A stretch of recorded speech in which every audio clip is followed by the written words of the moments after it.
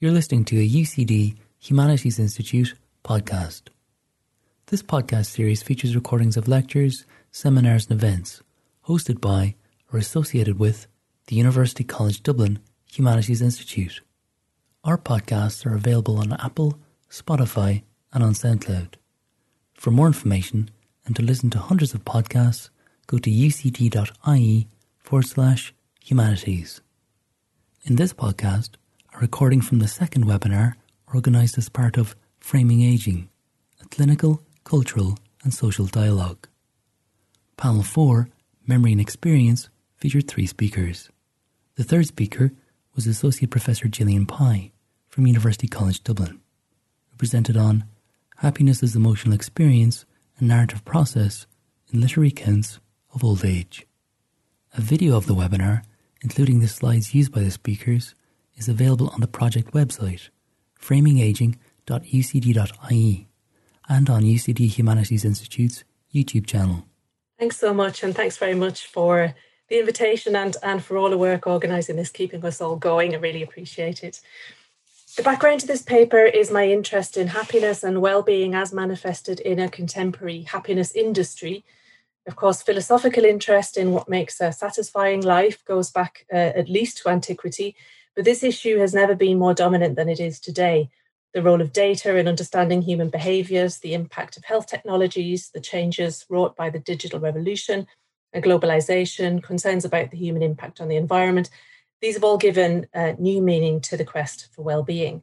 And today, governments measure social success by means of World Happiness Reports and the World Happiness Index. Many large employers offer well-being initiatives, and indeed UCD Wellbeing Hub was launched this month. A tsunami of popular books and magazines promise to help individuals find their way to happiness. Although there's no doubt that high levels of well-being are desirable for societies and for individuals, as Will Davies, Sarah Ahmed, Rob Bodis and many others have pointed out, as a technology of the self, well-being can be coercive when aligned to neoliberal goals of efficiency and productivity, and to a dubious notion of agency that makes the individual responsible for effective self-regulation and self-authorship. I'm not so much interested in what happiness is as in what it does. How does this powerful technology of the self shape the social imaginary? How does it impact on discourses of self and other?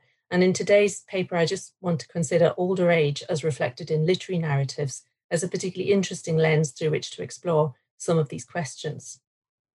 You will have noticed already that I've been using several terms interchangeably, namely happiness, life satisfaction, and well-being. And the reason for that is because this is actually often the case in current literature on the topic. This is part of a long debate, much of which is centred on the relationship between embodied pleasure on one hand, and on the other, the evaluation of life as successful and satisfying. The use by contemporary psychology of classical Greek terms hedonistic to refer to feelings of happiness and eudaimonic to denote happiness as considered satisfaction underscores that this dichotomy is ongoing. Currently, the convention is to reconcile the two in the concept of subjective well-being, which is defined as, quote, a combination of positive affect and general life satisfaction, end quote. Subjective well-being is perhaps a neat response to the multidimensional nature of the phenomenon, but it's underpinned by the problematic idea that, quote, happiness is a positive emotional state that is subjectively defined by each person, end quote. And typically, scientific research into subjective well-being relies on individual self-reporting. However, if we can understand ourselves as happy, then something shapes this understanding, namely a social and cultural imaginary, powered by scripts and fed by a range of narratives. Increasingly, it's recognized that understanding what happiness does involves interrogating the relationship between emotions and narrative processes. And for this reason, as literary specialists, we ought to be interested in happiness.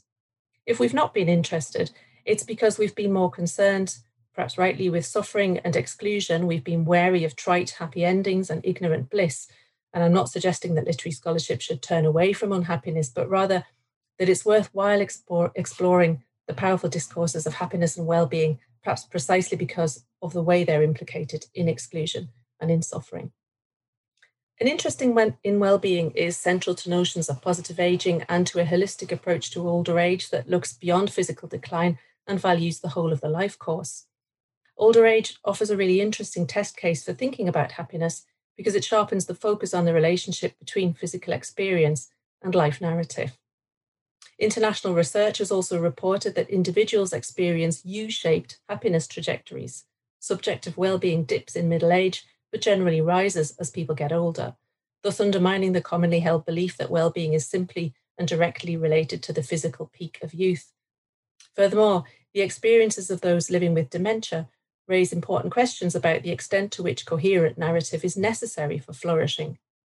Questions about how well-being might be related to questions of agency and about how we communicate and share happiness with one another, particularly across generations. And all of this shines a critical light on narrow notions of well-being aligned to neoliberal ideals, which privilege the capacity to function efficiently, to contribute to society, and to exercise autonomy. Particularly because they offer meta-perspectives on the issue of narrative and the individual experience of emotions, literary texts can offer interesting insights into these questions of home and happiness, intergenerational concepts of well-being and happiness, and the relationship between well-being and physical and mental agency, all figure strongly in contemporary novels and stories centered on older age. In their recent volume, Care Home Narratives, Sally Chivers and Ulla Kribenegg explore the nursing home as, quote, a cultural repository for fears and hopes about an ageing population. And Paul has obviously written on this topic too. They show how literary narratives set in care homes are an important and increasingly common vehicle for exploring social and cultural anxieties associated with well-being and age. This is an international trend, and in the last part of my paper, I just want to make a few remarks drawn from my reading of some European novels. As far as I know, these are not yet translated into English, but I'll just give English translations of the titles here for speed. So the novels include Victor Hugo May's The Spanish-Making Machine from the Portuguese, Camille Peretti's We Will Grow Old Together from the French, and Jens Schwarschuh's Life Takes a Long Time, and Annette Paint's House of Tortoises, both from the German. All of these texts reflect the care home as a place where conventions of happiness and well-being are challenged, but might also be critically renegotiated. In their portrayal of the experience of aging in the care home space, these novels all emphasize the performative aspect of happiness. They cast a satirical glance at the way in which this is reflected in the physical space, observing the way in which accessories such as wall art or furnishings communicate homeliness, but inevitably jar with the ugly and practical necessities of care. The novels show visitors, staff, and residents consciously performing cheeriness for one another. In all of the novels, institutionalized happiness is revealed to be rather coercive, as elderly residents are expected to join in the performance. In Schwarschuh's Life Takes a Long Time, for example, an elderly lady's sudden memory of expulsion during the war threatens to undermine a lively group activity on the theme of food. She is swiftly silenced with the advice that this will be saved for another activity specially devoted to the theme of flight and expulsion. This comic scene deploys memories in an active performance of well-being, but this is at odds with both personal feelings and the life narrative of the individual. In Victor May's text, the central figure Antonio, who is moved to a care home after the death of his wife, refuses to play along with the imperative to be happy. Here he invokes the power of the killjoy as a means to resist implication in a fantasy of well-being, a public performance to preserve order. As the doctor in May's text tells an elderly resident, your only job now is to be happy and enjoy life, revealing the care home as a space of ambivalence in a complex discourse of well-being.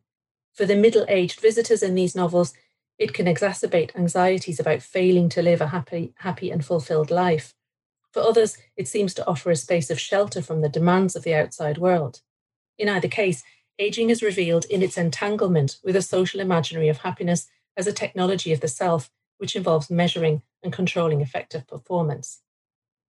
In all the novels, performing happiness underpins family and personal relationships. A genuinely felt desire for the well-being of a loved one is shown to exist in a delicate balance with the need for and expectation of a performance of happiness that ensures mutual stability. In Annette Paint's novel, for example, a woman tries to entertain her mother with a bird table. Her frustration is matched only by that of the elderly lady who hates it, but cannot speak and is forced to sit and look at it. In Camille Peretti's text, this painful charade is taken to further extremes. A lady who has dementia believes that her husband is actually her lover. He who adores her and likens his first kiss with his wife to winning the lotto must play along with her imagined illicit bliss in order to ensure some sense of stability. Undermining a dominant discourse of happiness as effective performance and as manifested in a harmony with self and other, doing happiness is revealed as fundamentally asymmetrical. This asymmetry is exposed particularly in intergenerational relationships in which partners not only have profoundly different historical experiences and thus expectations of happiness, but are also perhaps unable to perform emotions in a mutually intelligible way. In the example from Annetta Paint's novel mentioned above, the lady whose daughter brings her the bird table wants to show her that she recognizes her daughter's tiredness and frustration, but when she tries to signal this, her daughter mistakes it as a sign she's thirsty. All of these novels reflect in some way or other the need for coherent life narrative in the experience and performance of well-being. In Jens Spahschuh's comic novel Life Takes a Long Time, the central figure Titus Poser is a small-time newspaper editor and journalist who loses his job after German reunification and finds alternative employment with a company specializing in producing biographies of ordinary people, printing small vanity editions for the elderly to gift to their family and friends. The business feeds on a contemporary culture in which personal narratives and life satisfaction are part of visible public performances, for example, in social media and reality TV. Titus has established good relations with the old Ferry House nursing home, which he visits regularly to drum up business. This novel, like Spahschuh's earlier work, The Indoor Fountain, reflects on well-being as it is negotiated in the space between embodied experience, the need for coherent life narrative, and the pressure for declarative well-being in performances of self-optimization. In one scene, an elderly lady proofreads her biography and does not immediately recognize that Titus has actually given her someone else's manuscript, and the story is not even hers. Indeed, she's initially very pleased with it. This is echoed by Titus's hapless colleague, Schulze, who copies and pastes between biographies, insisting that his cliched formulations are what makes his text comprehensible to their readers. For the ordinary person, at least, an independent self-evaluation of life well lived is shown to be heavily dependent on dominant cultural scripts, repeated and reworked, sometimes into meaninglessness.